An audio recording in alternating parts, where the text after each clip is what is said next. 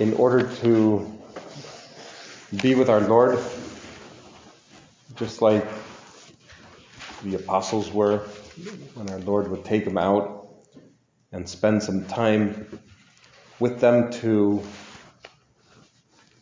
reveal to them the mysteries of the kingdom. And this weekend, being the time we have set aside during the year of St. Joseph, as the Pope has declared, I wanted to propose to you contemplating the life of St. Joseph. The Pope, as a matter of fact, has said that we get a plenary indulgence when we go on a retreat, even a one-day retreat, where we contemplate the life of St. Joseph this year only. And we have just celebrated his feast day on the 19th. And it seems appropriate for us, as we enter the holiest days of the year, this Holy Week, to contemplate the life of the man who brought up Jesus here on earth, knowing that he was not able to be at the foot of the cross with him, most likely, the gospel is silent, but most likely because he had already passed away. But as St. Josemaria says, that even though he was not there, that we could take his place, that each one of us could be the St. Joseph that was not able to make it and witness these events of the redemption of mankind. We could definitely think that he could have resurrected. Right after the resurrection, in the gospel it says how there were many saints, many just people who resurrected, and they were seen by many. Perhaps St. Joseph was one of them, I don't know.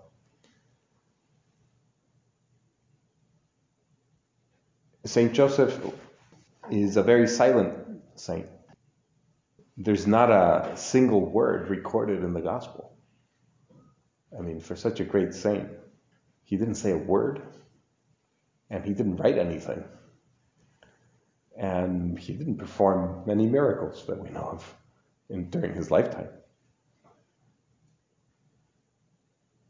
And we could think, well, why is he so important?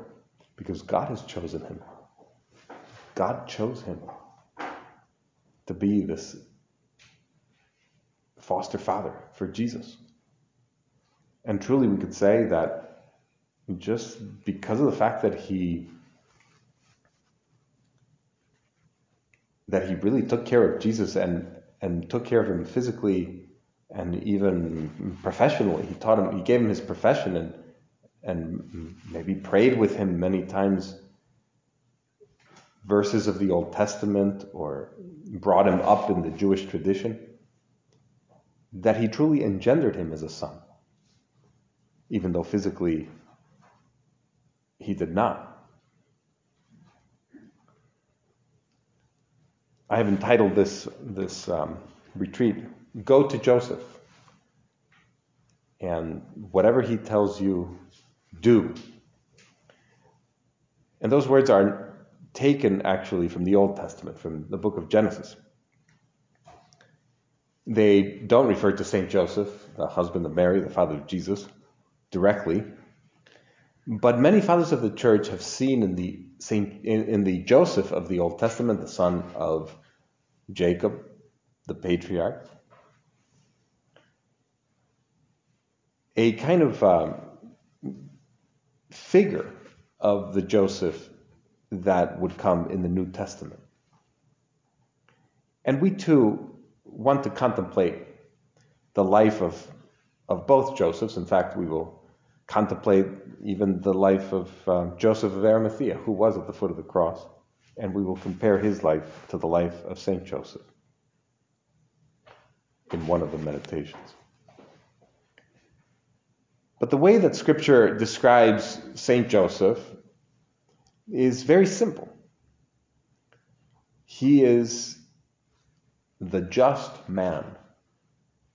He, being a just man, it says, he did not want to put Mary away quietly after he had found out of her pregnancy.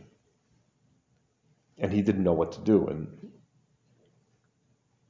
And he begins to think about what to do and decides to put her away, to divorce her quietly.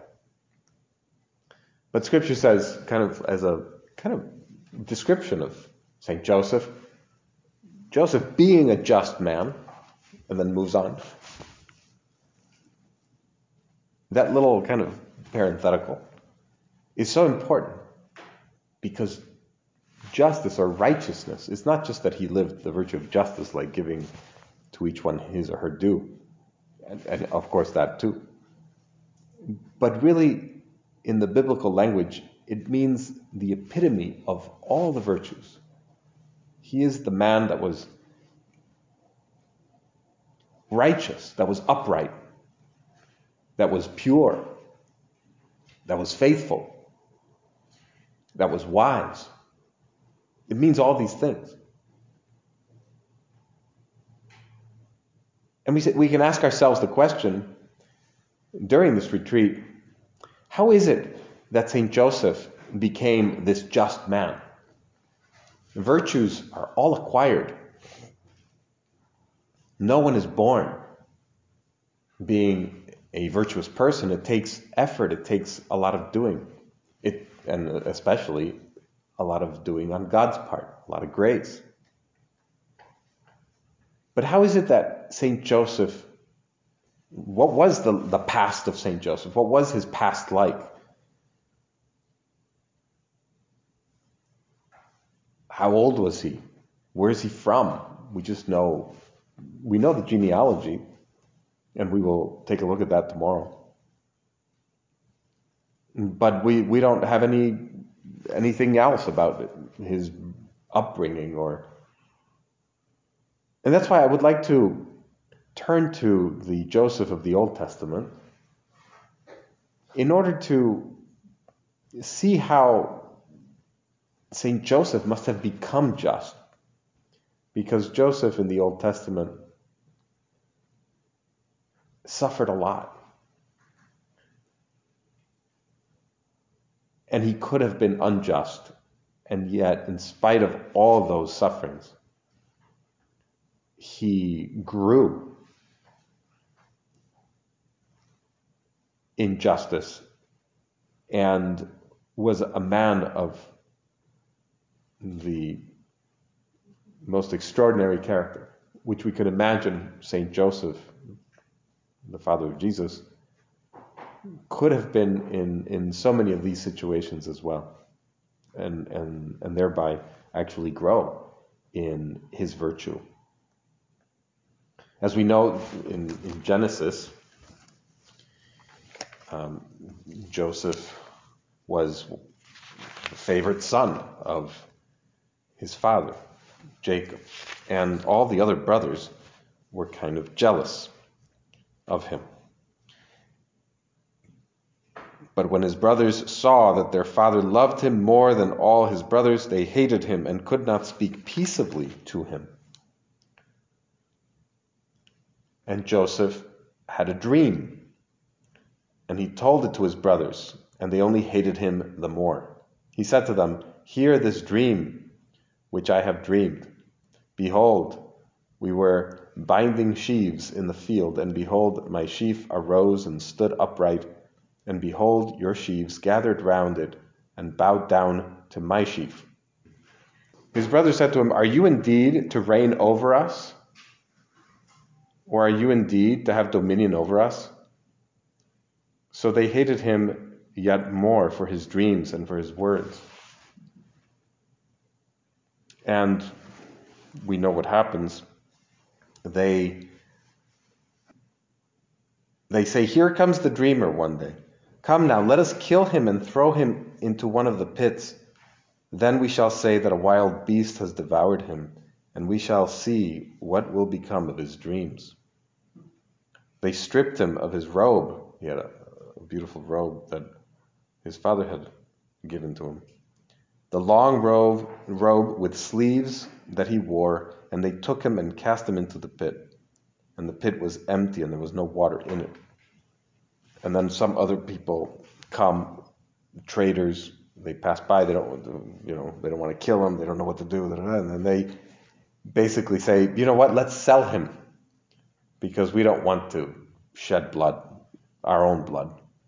And so they sold him to the Ishmaelites for 20 shekels of silver, and they took Joseph to Egypt. A lot of parallels with Saint Joseph. He also went to Egypt. And Jesus would be sold for 30 pieces of silver by Judas. Here Joseph experiences betrayal by his own brothers. They killed a goat and dipped the robe in the blood, and then they took that to his father. And he was distraught, obviously thinking that he had died. And they don't know what happens, but so he's sold off, but all of a sudden, when he's taken to Egypt, he has the Lord is with Joseph, it says. And he became a successful man. And he was in the house of his master, the Egyptian, and his master saw that the Lord was with him, and that the Lord caused all that he did to prosper in his hands. This is a kind of theme in this Joseph's life. Everything he touched kind of was prosperous. So Joseph found favor in his sight and attended him, and he made him overseer of his house. This is also a theme in the life of Saint Joseph, where he is made overseer of the house of God, because he was just. And he put him in charge of all that he had. And truly, for Saint Joseph, that is absolutely true. What more can God put him in charge of than his son? That's all he had, we could say. There's God the Father has nothing else to give. He has given us everything. And he gave Saint Joseph everything. And the two most precious jewels that he had, Jesus and Mary, to take care of. But going back to Joseph of the Old Testament, he not only had he suffered betrayal from his own family members, but also comes the wife of this master, of this Egyptian master. And it says, now Joseph was handsome and good looking, and after a time the master's wife cast her eyes upon Joseph and said, lie with me. But he refused and said to his master's wife, now here's a man, here's a real man. Behold, having me, my master has no concern about anything in the house, and he has put everything that he has in my hand. He is not greater in this house than I am, nor has he kept back anything from me except yourself, because you are his wife. How then can I do this great wickedness and sin against God? And this doesn't have a good ending, because since he refuses, he flees. But when he flees, he leaves the garment. And then the woman picks up the garment and in her hand and flees out of the house and yells, see, he has brought among us a Hebrew to insult us. He came into me to lie with me, and I cried out with a loud voice. And when he heard that I lifted up my voice and cried, he left his garment with me and fled and got out of the house. This is pure calumny, false accusation. The Hebrew servant, she says, whom you have brought among us, came into me to insult me. But as soon as I lifted up my voice and cried, he left his garment with me and fled out of the house. When his master heard the words which his wife spoke to him, this is the way your servant treated me, his anger was kindled, and Joseph's master took him and put him into prison.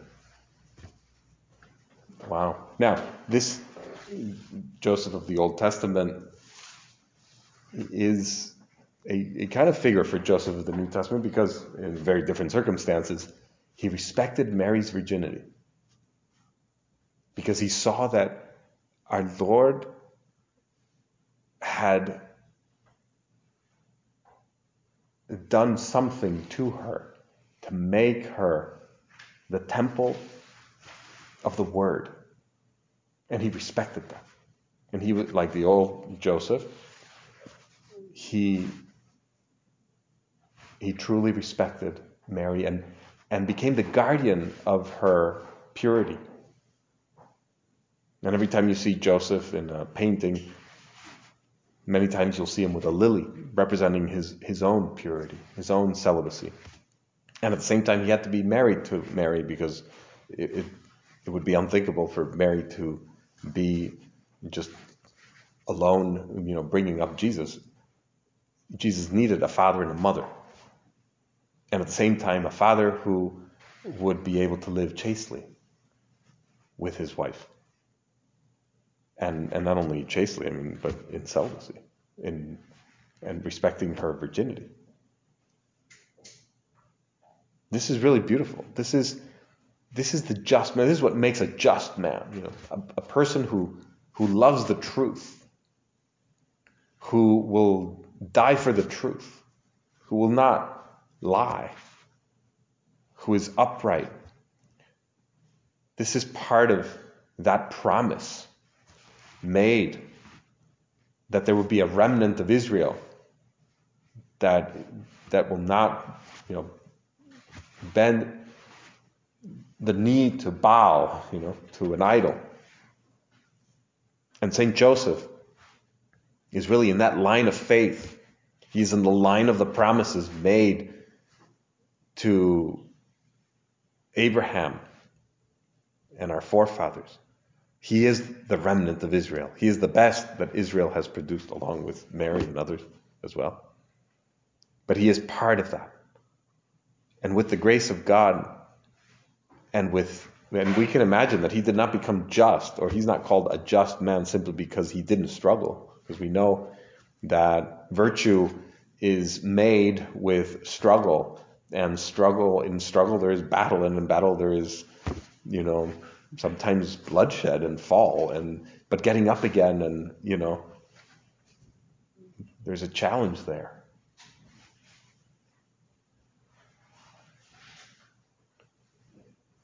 And we can only imagine how Saint Joseph himself must have had a life that was challenging, that proved him, that tested him. Like gold is tested in the fire, just like the old Joseph. Of course, this is using our imagination a little bit, but not too far off.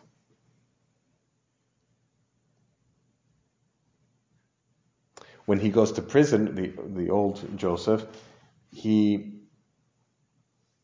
got these prison guards, and they too have dreams, and they don't know what the interpretation is, but he tells them what the interpretation is, and it comes true.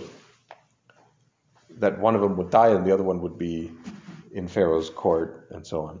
And it happens. And that guy that received this favor from Pharaoh basically says, I will remember you if it comes true. And then it says, yet the chief butler did not remember Joseph, but forgot him. Again, he has been betrayed by his brothers. He has been calumniated by this woman. He has been forgotten by people who have made him promises, and yet he remains faithful.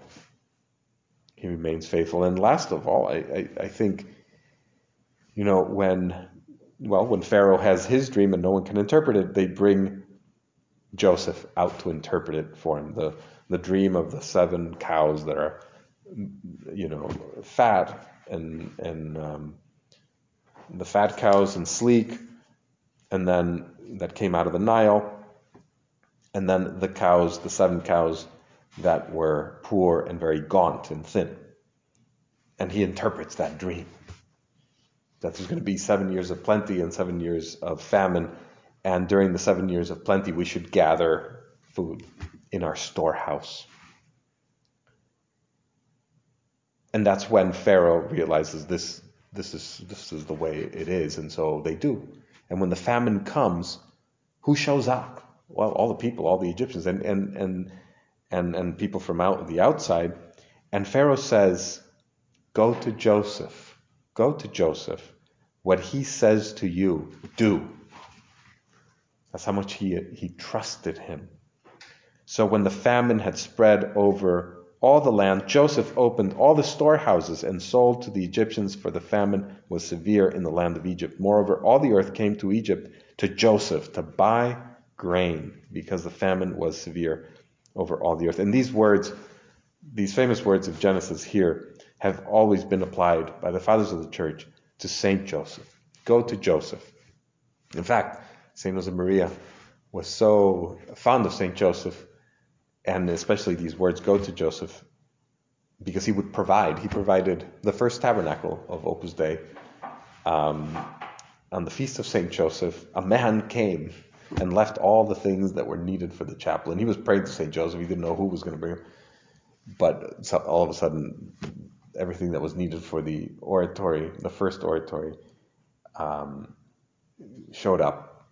And nobody knows who this anonymous donor was. Maybe some of the people that Saint Josemaria had asked somebody else, and then somebody got inspired and they brought all this stuff.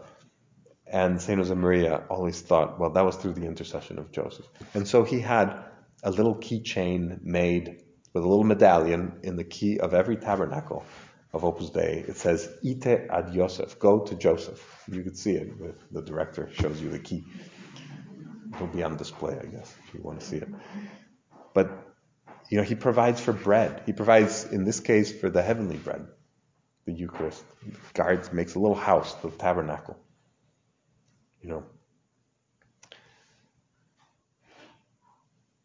But the most important thing that makes Joseph a just man, both Josephs a just men, is here when we see in Genesis that who comes to get fed because there's famine in the land of Israel is Joseph's brothers. They come looking for bread, and they don't recognize him. And he recognizes them, and he can understand their language, and they don't know it's him. And he struggles to forgive them because he knows that they sold him out of envy. And Scripture tells us that Joseph wept aloud so that the Egyptians heard it, and the household of Pharaoh heard it. And Joseph said to his brothers, revealing himself, "I am Joseph. Is my father still alive?"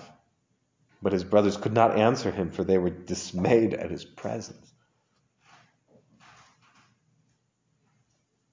And he said, "Come near, I beg you." And they were all afraid. He's going to kill us. I mean, we tried to kill him, and now he's going to kill us. He's going to take revenge.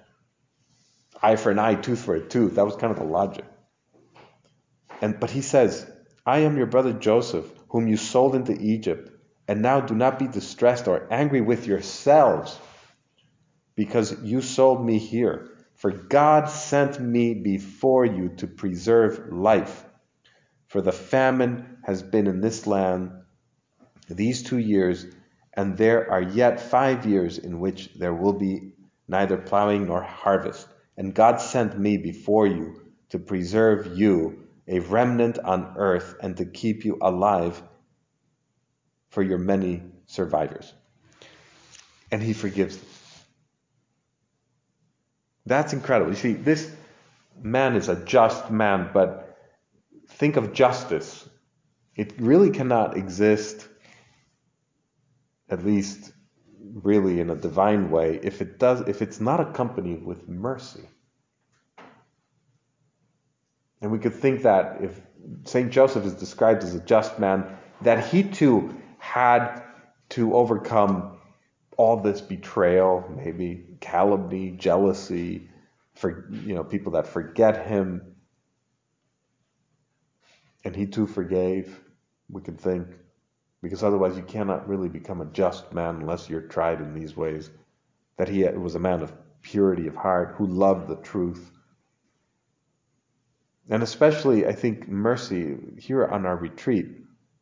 We need to foster, we need to see, we need to ask our Lord and especially the Holy Spirit to help us see where we need to examine ourselves and actually love the truth so much that we can admit it to ourselves, even though on our retreat we also see things that we don't like about ourselves.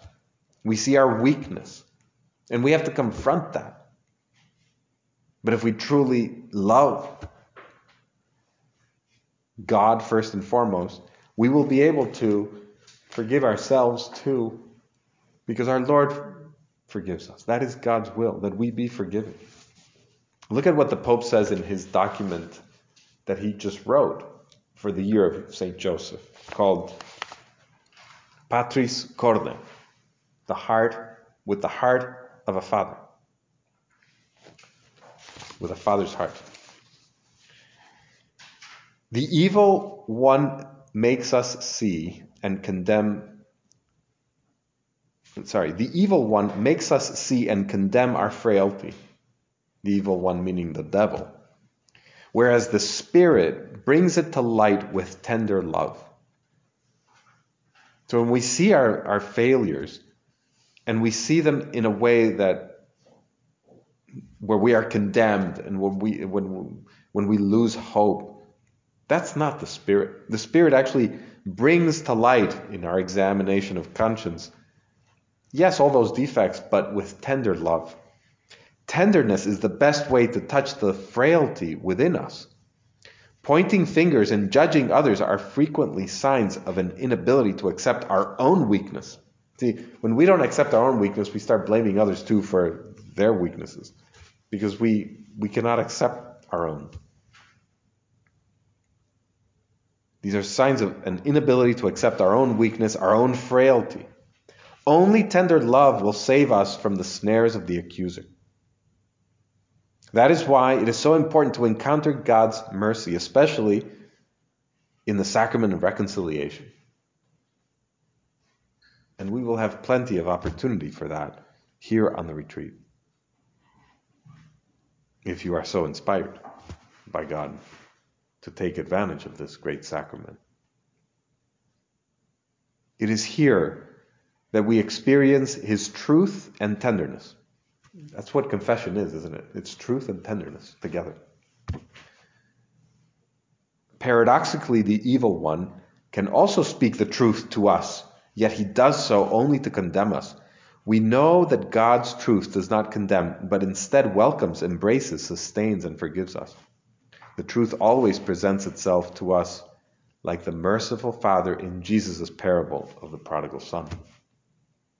It comes out to meet us, restores our dignity, sets us back on our feet, and rejoices for us. As the Father says, "This my son was dead and is alive again. He was lost and is found." And the Pope adds, when I think of the prodigal son's father, I think that Jesus must have been thinking of St. Joseph, that's the way he would have acted. Even though Joseph's fears, God's will, his history, and his plan were at work, Joseph then teaches us that faith in God includes believing that he can work even through our fears, our frailties, and our weaknesses. Yes. This is what St. Joseph teaches us. And so tonight we can go to bed thinking about these things, just like I think St. Joseph would, because he was a man of thought and also sleep, that he prayed in his sleep, and we too can do that, especially on retreat, to be contemplatives, throughout the day and throughout the night as well, thinking where I am weak, where I need to forgive, where I need to be merciful, where I need to forgive myself, where I need to confront the truth, where I need to say I'm sorry. We turn to Our Lady and to Saint Joseph and ask them for this great grace, that we be just persons that live by faith and love the truth. I thank you, my God, for the good resolutions, affections, and inspirations which you have communicated to me in this meditation. I ask your help to put them into effect. My Immaculate Mother, Saint Joseph, my Father and Lord, my guardian angel, intercede for me.